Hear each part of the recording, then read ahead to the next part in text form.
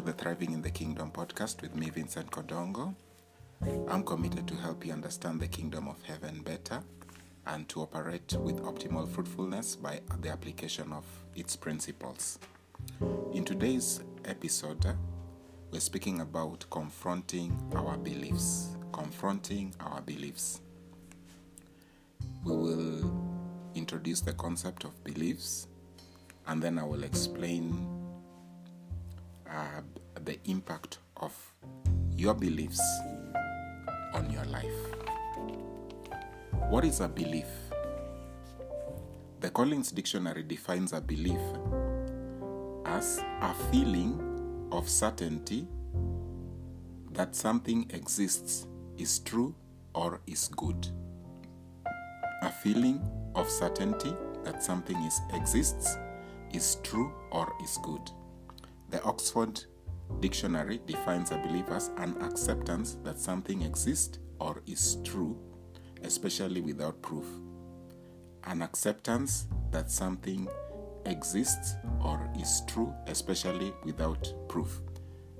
It's important to note the kind of words that are used there, like the Collins uses a feeling of certainty. The Oxford speaks about an acceptance.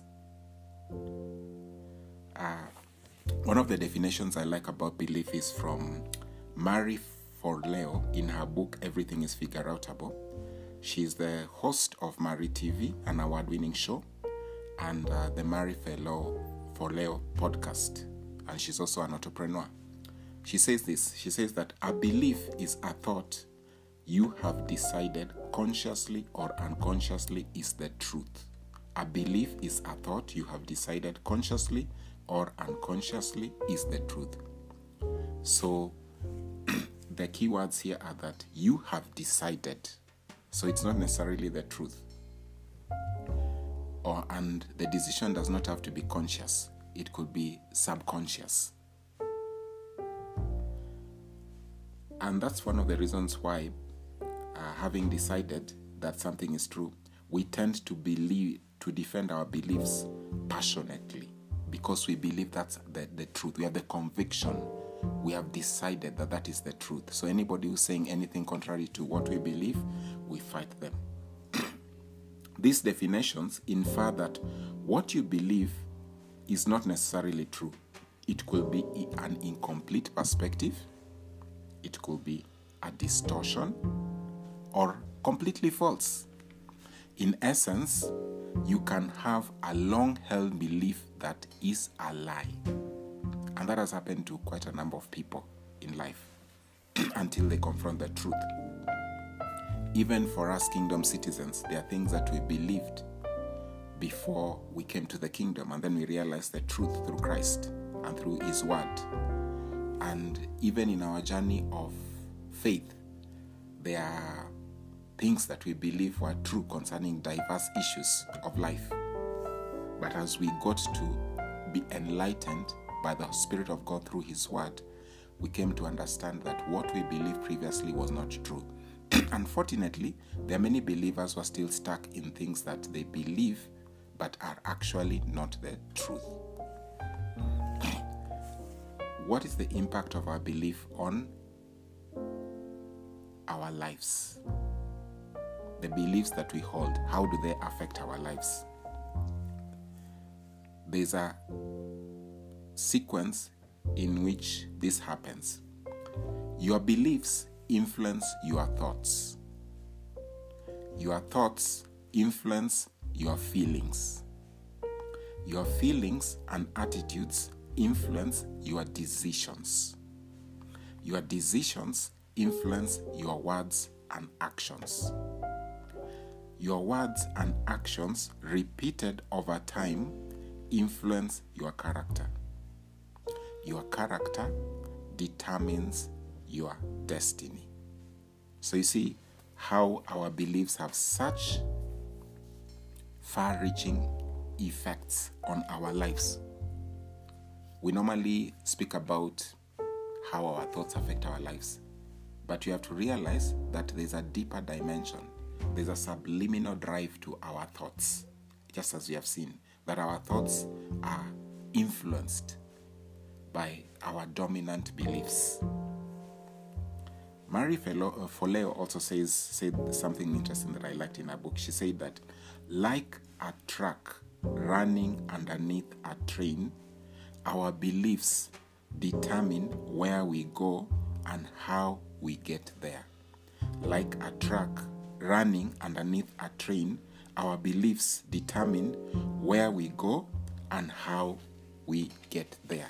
So you see, our beliefs are like running scripts in our lives. They are the narratives we are telling ourselves. And that subliminal drive of an influence of our thoughts and of our decisions in the sequence that I've explained is what is actually running our lives. And therefore, it is quite important that we re-examine and confront our beliefs. Our beliefs have a wide range, but there are core areas of beliefs, and I can give some of the examples that affect our lives. The beliefs about yourself. This is what psychologists call self-concept or self-identity. It's about the beliefs that you have about your attributes, the perspectives you have about your attitudes. That has a far-reaching effect on your life. There is another core area of belief is the beliefs about God and spiritual matters. And as kingdom citizens, we know that has a far-reaching effect, not just for the way we live our lives in this world, but also how the concept of eternity, transition into eternity. Like I mentioned in the last episode, that our existence is eternal. It starts from eternity and it will end eternity, and it's about the framework of a kingdom. So if somebody has a gap in that sense of belief, this is will have a major effect. There are also beliefs about God when you're talking about spiritual matters, in the sense of not just his existence, but you're speaking about what is the nature of God. Like when bad things happen to your life, what do you normally conclude? Do you conclude that God does not care when you're praying and you're not seeing answers? It is based on your experience. It's based on what you have decided is true. It may even be based in what you have heard from church or from Christian television, which may or may not be true. Or it may be true, but in an incomplete perspective. And therefore, in a holistic sense, not actually the truth. So your beliefs about God and spiritual matters, including matters to do with the spiritual realm, the supernatural, have a far-reaching effect on your life. Because whether you like it or not, the activities in the spiritual realm, the activities from the kingdom of God and the activities from the kingdom of darkness affect your life. The other kind of core area of belief is your beliefs about people, like the nature of human beings, or race, ethnicity, gender. What do you believe about men and women? Are you a feminist? Are you a chauvinist? Do you have a sense of bias against a particular race or a particular ethnic community? Because that will determine how you respond to them.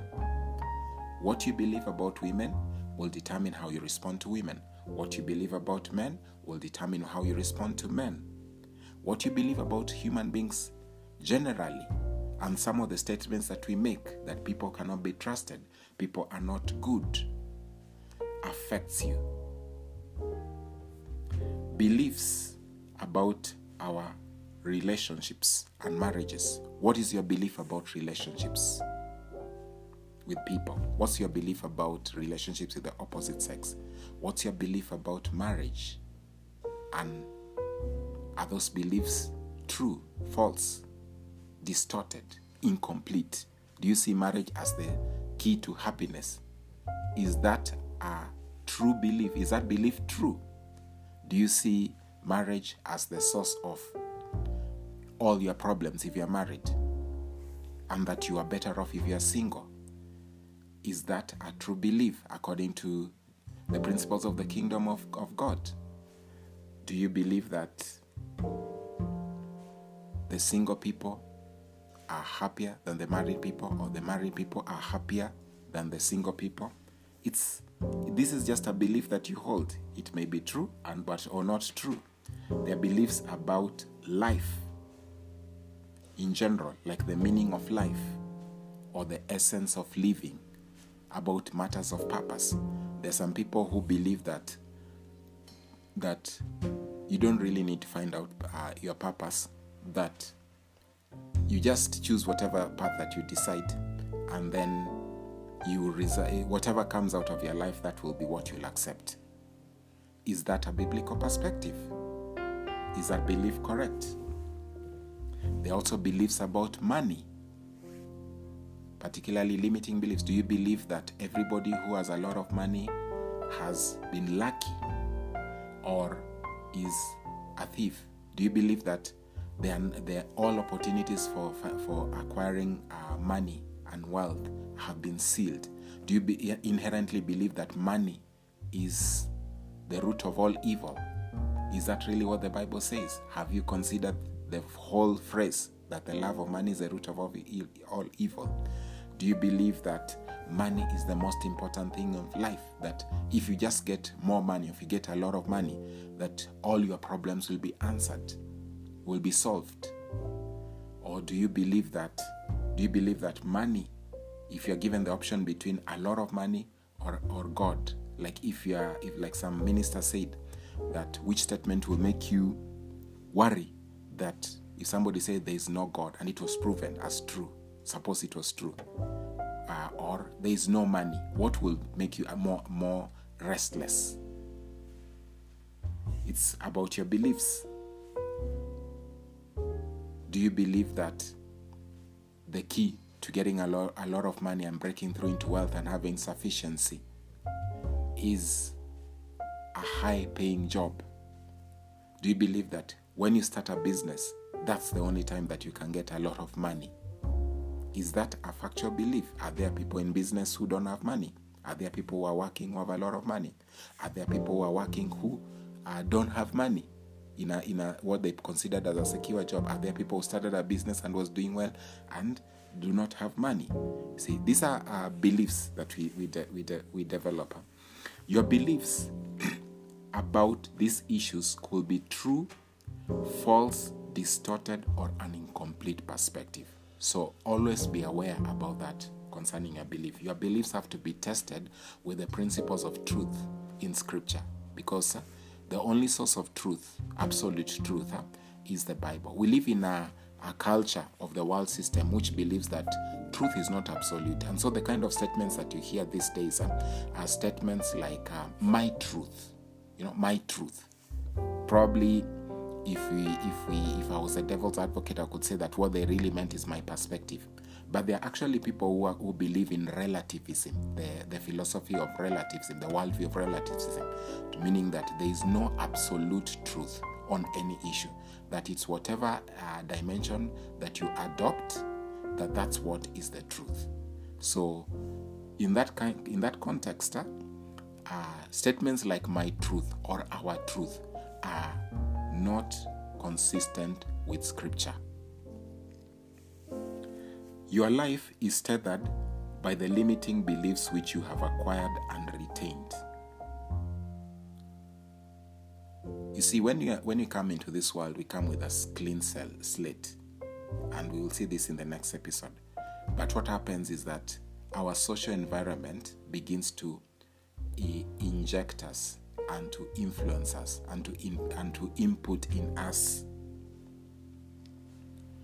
ideas that may be true, false, distorted, or an incomplete perspective. And some of these ideas may limit you.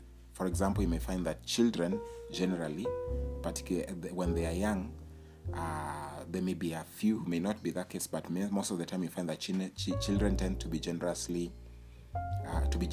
inherently generous.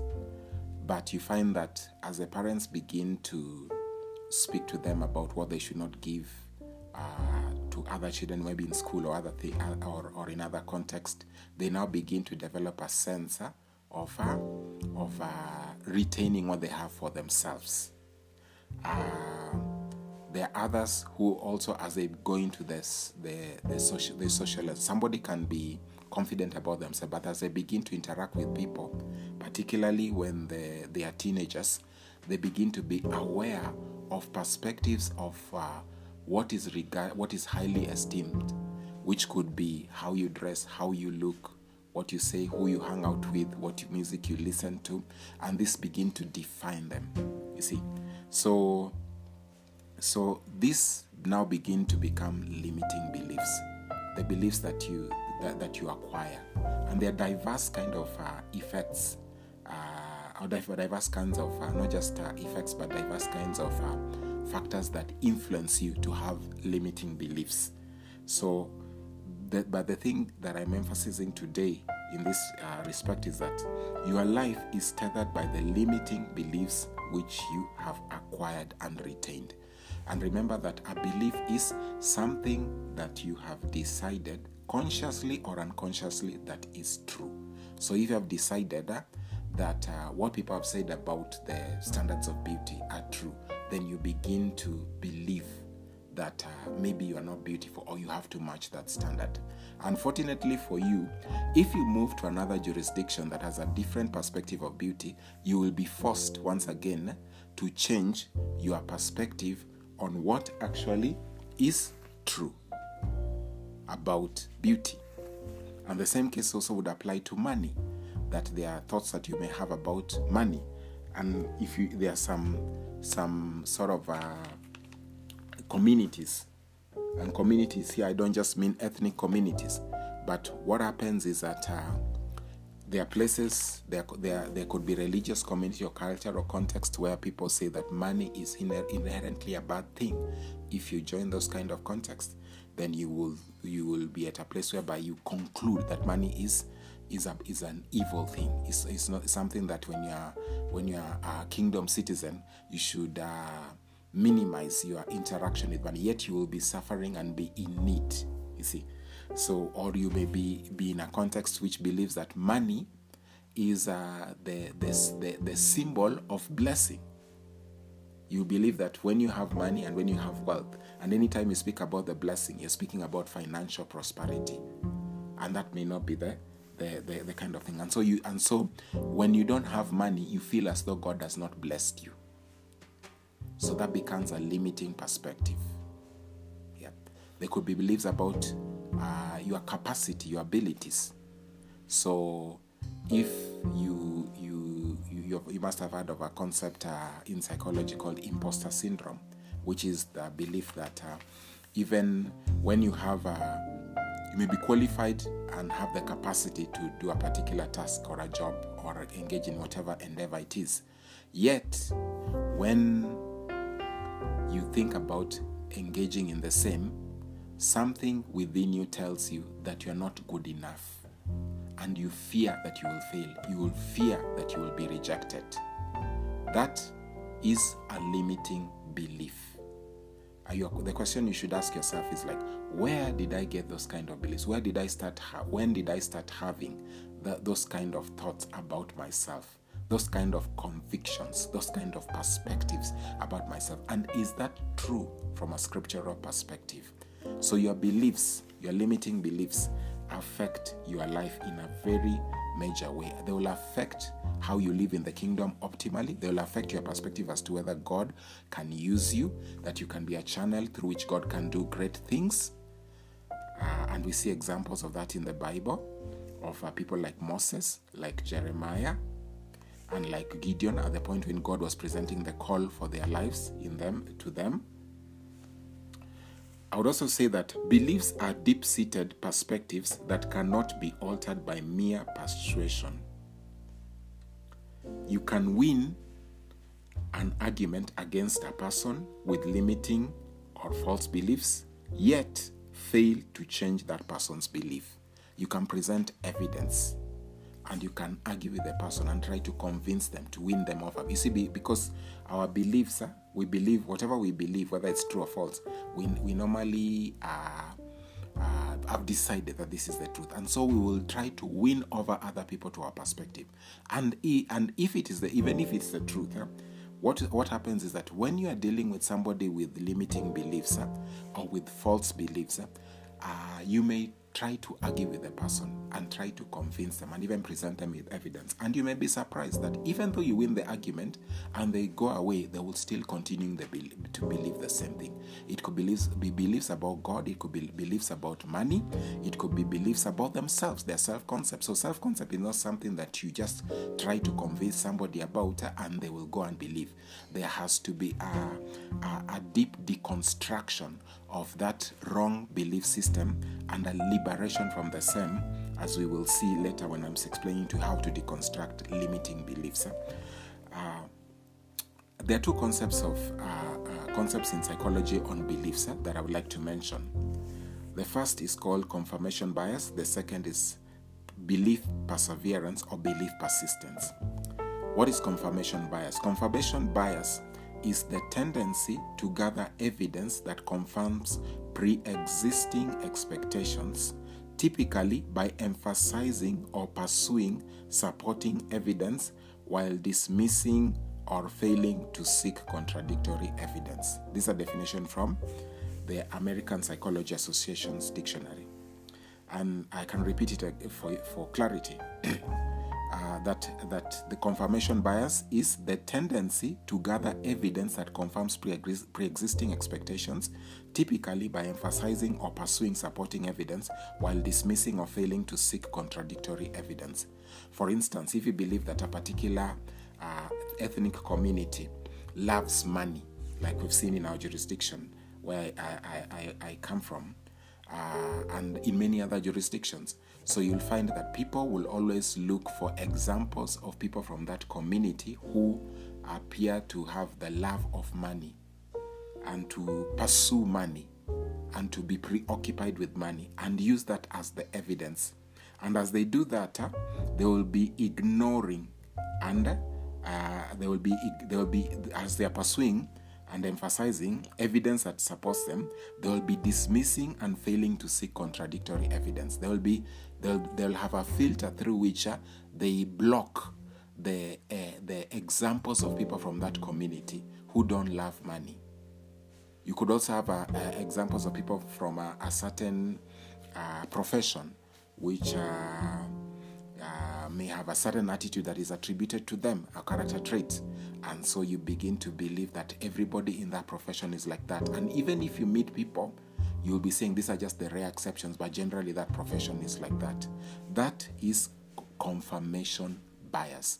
And the same can also apply to us as we read scripture, that we can decide. We already decide, for example, that money is evil. And so we begin to look through the Bible for scriptures that enforce that belief while ignoring a balanced perspective, the other scriptures that challenge our opinion, because we want to arrive at a conclusion which we will contend is biblical, while actually it's just our cherry picking of scriptures that confirm our position. That is confirmation bias.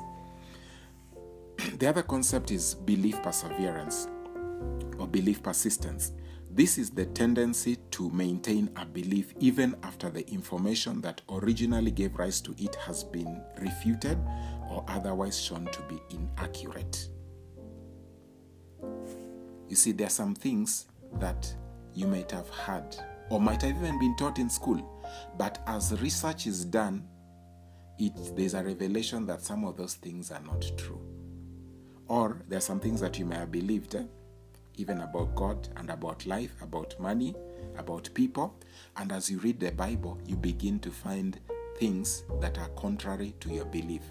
For example, just like I said earlier, that as you begin if you read the Bible with confirmation bias, and then somebody else comes to you, somebody is more enlightened and who has a better perspective of the truth from the scriptures, explains to you the truth.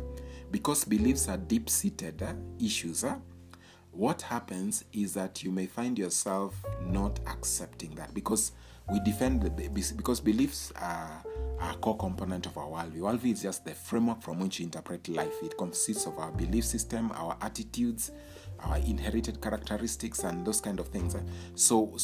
We see things from the filter of our worldview. So we will see even the proof that is contrary the proof that our beliefs are wrong. We will see them as an attack because we have made our worldview a core component of ourselves. We have made our beliefs a core component of ourselves. So when somebody is saying something that you do not believe to be true, you perceive it as an attack on you. You see, that, and therefore, even after seeing the evidence, you will continue to hold to your belief. That is called belief persistence. Sometimes it may be beliefs about yourself. And you go and look for how you have failed and how people don't like you or people reject you. That is, in a sense, and now you begin to believe that it's true. That is confirmation bias. But then, if now somebody comes and begins to highlight areas in which you have succeeded and that you have prevailed, and it could be even in an event that you have done everything well, but somebody mentioned one thing, and then just based on that one thing, because of the conditioning, your psychological conditioning, you begin to believe that because of that one thing, you are a failure, you are the worst kind of person, you will never amount to anything, you'll succeed. You begin to have a negative self-talk. And even if somebody came and told you how you have done very well, you see yourself as a fraud. See, that is called belief persistence. That even though the evidence, it's the tendency to maintain a belief even after the information that originally gave rise to it has been refuted. You've been presented with evidence that shows that what you believe is not true. Or if it has been shown to be inaccurate. I'll give you an example of this. I mentioned that in the introductory episode of this podcast, the trailer, that I am a lawyer, a human rights lawyer. So one time I was speaking with a cab driver, and he was speaking about law. And of course, being from the legal profession, I took interest in the same. But his perspective is that a cab driver that had ferried me from one place to another before. But at this point in time, we started speaking, and then he started telling me about lawyers, how lawyers are bad, how lawyers are liars, how lawyers take clients' money, and they misappropriate it.